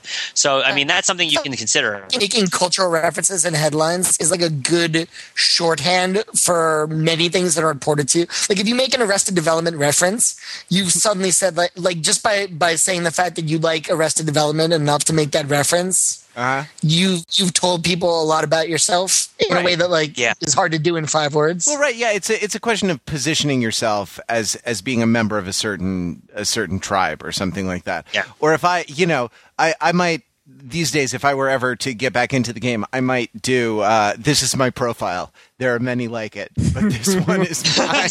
That's a perfect example of a headline that you should not use. You're with me, Pete, right? That would be not a strong. Well, I think anything that suggests that you're going to shoot the girl is probably not something you want to put in your headline. Right. Also, girls tend, and I'm sorry, girls tend not to be huge fans of Full Metal Jacket. Well, you have to consider that's offensive. Going back to what I said before, like active, there's the 3. I guess it's 3 levels, right? There's passive, there's active, and then there's red flag, where it's like you're trying to leave it open, or you're trying to say something about yourself, versus like you're saying so much about yourself that you will do nothing but hurt yourself. Like no matter how nice of a person you are, like you really don't want to go into too much detail about the fact that you just fixed your like deck chairs. You know what I mean? Being like, I just put like 3 lug nuts and 4 screws on my deck chairs, and you're like, this person is crazy. You know what I mean? It's like you never want to step across that line. I feel, you know what it is? It's like it's like Operation, I guess, where like if you get too sloppy when you're grabbing for that Adam's apple, like the red light is going to go meh, and like people are going to click through and not pay attention. You have to keep under control while you're doing it. I don't know. That's my take on it anyway. And I feel like, but there's a lot of good ways. There's a lot of good stock headline styles. Like you can identify a quality that you have. You like, I'm a runner. You can talk about, you can do it like the sort of like, single white male looking for blah, blah, blah, like that kind of format. You could like who you're looking for, what you like to do. You could talk about meta headlines on some sites more than others. Doing the meta headline is sort of like, or like making reference to the fact that it's a headline on an online dating site is part of the, and I think one thing that we haven't mentioned so far is that every online dating site has its own sort of culture. Yes, this is very true. Wait, let's ring the changes on some of them because I don't know all of these. Like, so what? OkCupid is the Vimeo of dating sites where it's like quirky and kind of DIY or something. Well, I think picking an online dating site, you should think about what is the most important thing in a woman. And here's my problem with JDate, which is like, I think my parents actually got me a subscription to JDate at one point, and I did try it. And I think I did actually go on a few dates with it. But the thing is that, like, if you go on a date with most of the women on JDate, the most important thing that they want in a member of the opposite sex is Jewishness. Like they want you to be Jewish. Good point. And so if religion is not incredibly important to you, you may not be right for JDate because clearly the people on JDate, they want to get with Jewish people. Same thing. I did a personal service through The Onion, and the people on there tend to be very funny and very sort of like witty and very, quirky because like they were doing profiles off of The Onion. And like, I think that's not a coincidence that site because they sort of like want to associate themselves. Well, The Onion uses a larger service that was also like that was the Nerve service, and that was there were a couple of like internet publications that used that as their kind of online dating fulfillment service. Mm. So you're saying it's all the same pool? No, well but they chose. I think they were smart about it. They chose publications or websites that were, if not exactly aligned, that had a similar kind of sensibility. I know where this is and going. Like if you look overthinking it personals. You want to let us know in the comments? Let us know in the comments. Let us know in the comments. Oh my god! I feel like I have to do that now because we definitely could. I could set up an installation of Drupal or something and set it up as a personal site at like personals.overthinkingit.com. It would take me about 15 hours to do over the course of a weekend, and we could have a functioning personal site on Overthinking It just to like be funny about it. I don't know. That would be awesome. Yeah, if you want to write a little headline, or if you want to write a like the first paragraph of your, tell me about yourself. Thing. I got it. In the comments. We set up the personal site. Yeah. And we populate it with our favorite philosophers and fictional characters. to see Schopenhauer would be a good match. I think for Lady Jane Grey. Yeah, or like who the Jew hunter is. Likes the word Jew hunter should never appear on your online dating profile, even if it's a JDate profile. Oh, really? Oh, Matt, do you remember? Matt, do you remember? I'm gonna take us down memory lane for a bit. I hope he's still out there somewhere. But there is a brilliant comedian named Andre Dubouché Is he still doing Giant Tuesday down on? I think that particular show's over, but I hope he's still out there doing comedy. He used to do the gigantic or then / the giant Tuesday night of amazing inventions, and also There Is a Game, which was a variety show in New York City that like it made me love comedy. And as the title would imply, it was very sort of like meta and deconstructionist. Yeah, it was like a combination of like Sábado Gigante and a graduate school seminar. So it was pretty awesome. But he would have a game that the audience would play or members of the audience would play at the end of every show. And one of the games was Mein Kampf or Match.com, where he would read a passage And now this was before. I feel like this was back in like a slightly earlier day of like online social lives when like Friendster was big and online dating was still very fringy, and people still thought social networking was weird and something you shouldn't do. But he would read a passage. He basically just picked like the most innocuous parts of Mein Kampf and like the most rampantly anti-Semitic parts of Match.com, and would like read them, and he had to guess: is it from Mein Kampf or is it from Match.com? It's harder than you think. It's much harder than you think. Apparently, Hitler talks like a lot about his like idyllic childhood in Bavaria. Yeah. Exactly. But yeah, like, you know, you shouldn't talk about Jean Grey. You shouldn't talk about Dragon Ball. Like, those things shouldn't be on your profile, not because, like, yeah, like, there's certain stereotypes you don't want to fit into, but mostly it's like you don't want to, like, give too much information to, like, give someone an excuse not to like you if those things are really not that important. No, wait, hold it. Right. Pete, is everything you're saying unisex advice? Because certainly if you're a girl and you want a lot of responses, talking about Dragon Ball would be one possible strategy. Well, it is. I mean, you would think so, but then again, like, I'm not sure if you're accurately. I don't think guys have a good sense for who among guys is on these online dating sites. Like, I've found myself that, like, much like in the country, on the online dating sites, I am a member of startlingly small minority.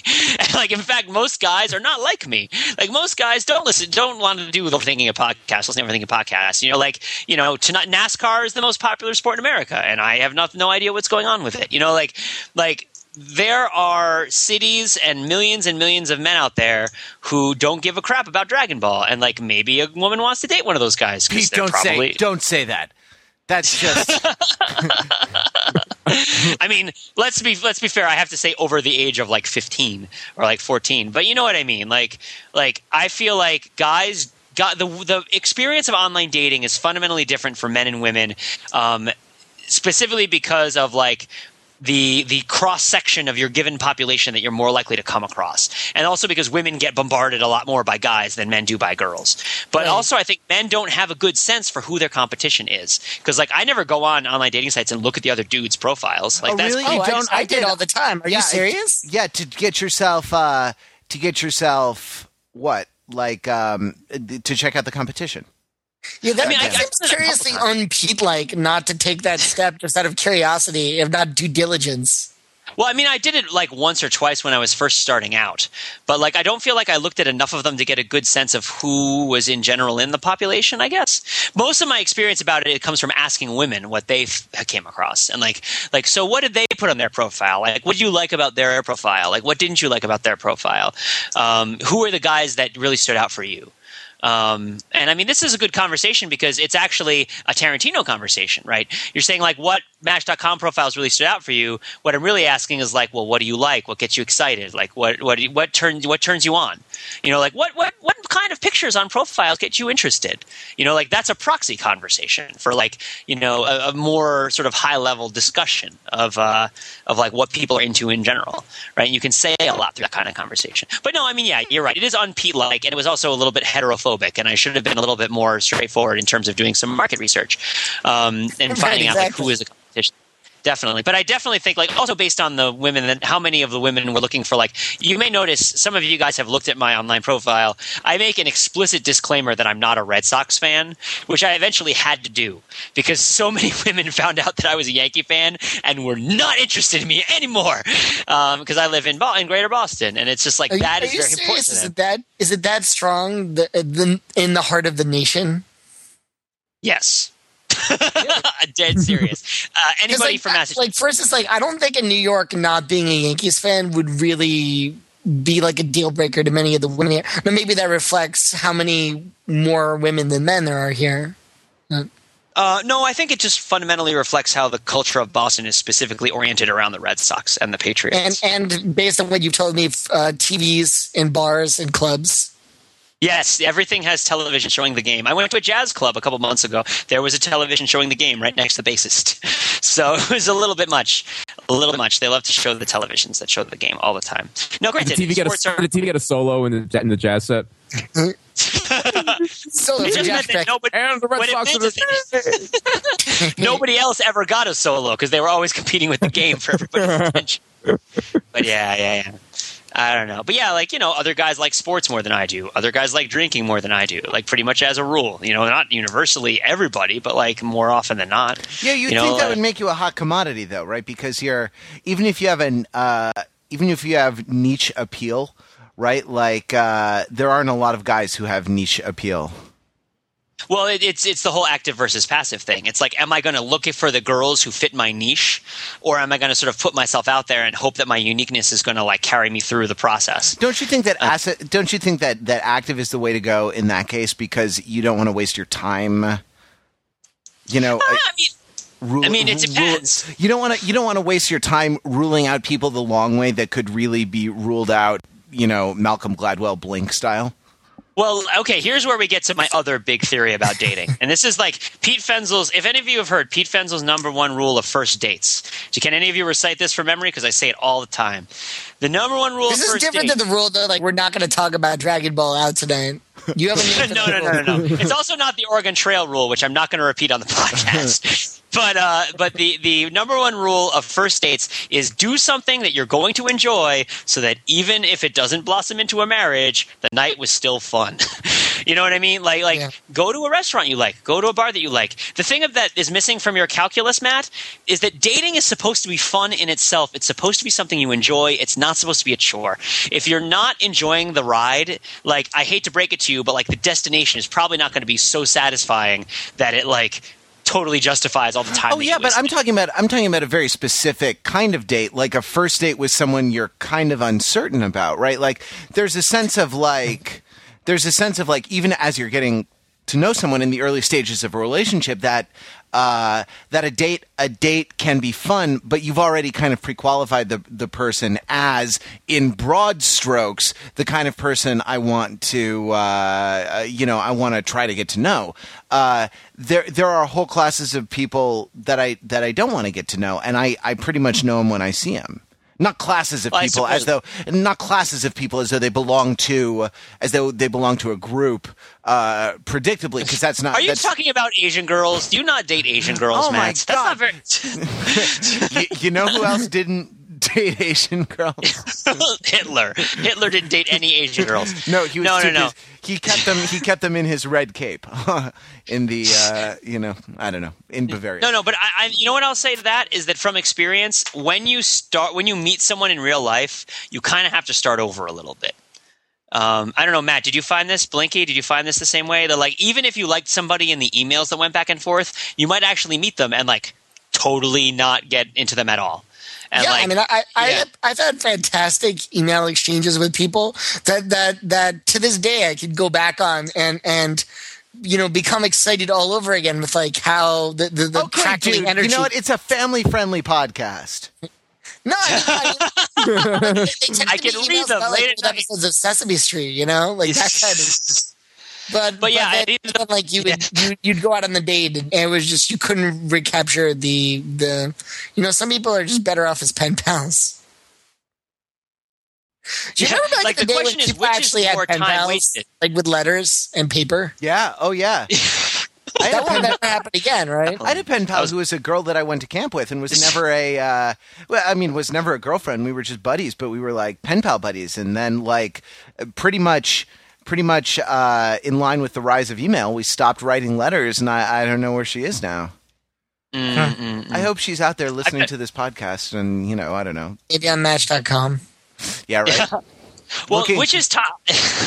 looking for friendship. That's another thing that annoys me a lot about online dating sites. You know what I mean? Looking for friendship.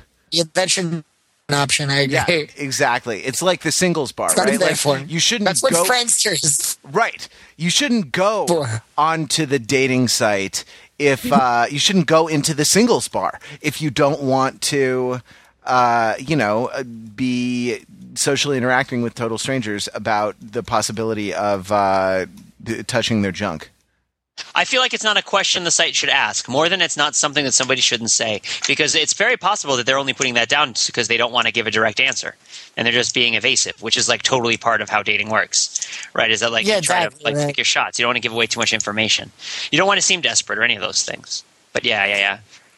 I mean, what I was going to ask before is, like, which is time more wasted? Time that you spend honing down to the perfect online person to meet, and then you realize, holy crap, this person's totally different in real life than they were online? Or, like, a bunch of time that you spend meeting a whole bunch of different people, most of whom, like, you don't get along with at all? That's a good point, right? Like, that, like, you, even if it doesn't seem like it's going to work out in real life, you really should give it the benefit of the doubt because you don't know what it's going to be like in real life. Let me ask you, Malinky. I mean, I'll come out with it first. My success rate on Match.com in terms of, like, women I was actually interested in and wanted to date after I met them was probably close to, like, 20% tops, like maybe 10%. Like, people, I met you in real life. After I've met you in real life, I feel like there's potential. You know what I mean? Like, mutual potential. Something is going to happen because of this. And I felt like I would go on, like, anywhere between 5 and 10 dates before I would meet anybody that I was interested in. You know what I mean? Or that's not true. Some of them I'd be interested in, they wouldn't be interested in me, or like something wouldn't work out, or we had totally different schedules and it just wasn't feasible. Like, you know, we just didn't end up calling each other. Like, my percentage was low enough that friends of mine who were just getting into online dating and who maybe haven't even gone on a lot of real life dating are terrified by it. It's like, you mean you get rejected 9 times in real life after going through the whole process of talking to all of these people online before you meet somebody you really like? And I'm like, yeah, and I've gotten a couple of really great relationships out of online dating, you know, because... Yeah, but see, that doesn't surprise me at all. I don't think that one of the pluses of online dating is you get rejected less. You just get, it's like I said, that it's just a question of you get to know a little about the person first and then see if there's any physical attraction or see if it works in person versus like meeting somebody in person first. And then, I mean, it's... Yeah. Like that success rate doesn't surprise me. And I mean, that's why I'm a fan that, like, if you can set it up like the sort of 5-minute first date that, like, you know, you either meet during your lunch hour, you meet after work and you lie and you say you have some place to be immediately after. Like, I'm talking about like lying even before you meet the person. Not if it doesn't go well, but like even if it does go well, you still only meet for 10 minutes. And then if it goes well, fine, you immediately set up like a real date. But like, you know, like because 10 minutes is enough time to know if you want to go on a real date. It's also enough time to know that you're glad that you don't have to go on a real date. Yeah. Definitely. I think that sort of that's very advisable to be able to do that sort of thing. I mean, I also want to say, and in the face of saying all these things, that there is a danger, and this is something a pitfall I came into a lot, of like treating online dating like a video game where you try to win. Like you try to like go out on dates and meet people and like you churn through them very fast and like you sort of try to succeed with these individual people and totally lose touch with like what you want, what makes you happy, like who you want to be with, being with anybody at all. And you can get so focused on succeeding or failing on individual dates that like you totally lose sight of the role that this can or ought to play in your life. So I would advise people like who are getting into online dating, yes, like you have to try, but like also don't lose the humanity in it. You know, the losses should hurt. It's like Star Trek V. Like you need your pain. If you're at the point where like, you know, it doesn't bother you anymore to like meet 20 people and have them all say no and like you just don't care, then like maybe you need to take a break from online dating for a little bit and go do something else. Yeah, but that was the first time I've heard somebody refer to Star Trek V in quite some time. Yeah, what would God need with a starship? God, that should not be your Match.com profile. Headline. God wants Starship. What would God need the Starship? And with that, we will hang up our online dating profile gloves for the week. I don't know. We have those gloves. Yeah, I know that was a terrible metaphor. No, we should start selling those gloves on the website. But if you have a better metaphor, you should call us at 20EATLOG01. That's 203-285-6401. Email at podcast@overthinkingit.com. Leave comments on the show notes or use the contact form on the site. Next week we'll do listener feedback. So if you have anything you want to say, get it in under the wire before next weekend, and we will probably feature it on the show. Especially if you get your mother to call in. That was totally awesome when Gab got her mom to call the show. Tell us your own online dating horror stories, or not horror stories, you know, happy stories. Did we say death camps? We meant happy fun camps. And as always, visit us on the web at that was a South Park joke, in case anyone thought it was. I got it. Okay, good. Inglourious Bastards joke. But hey, don't put that on your online dating profile either. The phrase death camp. Yeah. It's bad. It's bad. I feel like we've been leading by negative example, or at least I have tonight. But you know what's a positive example?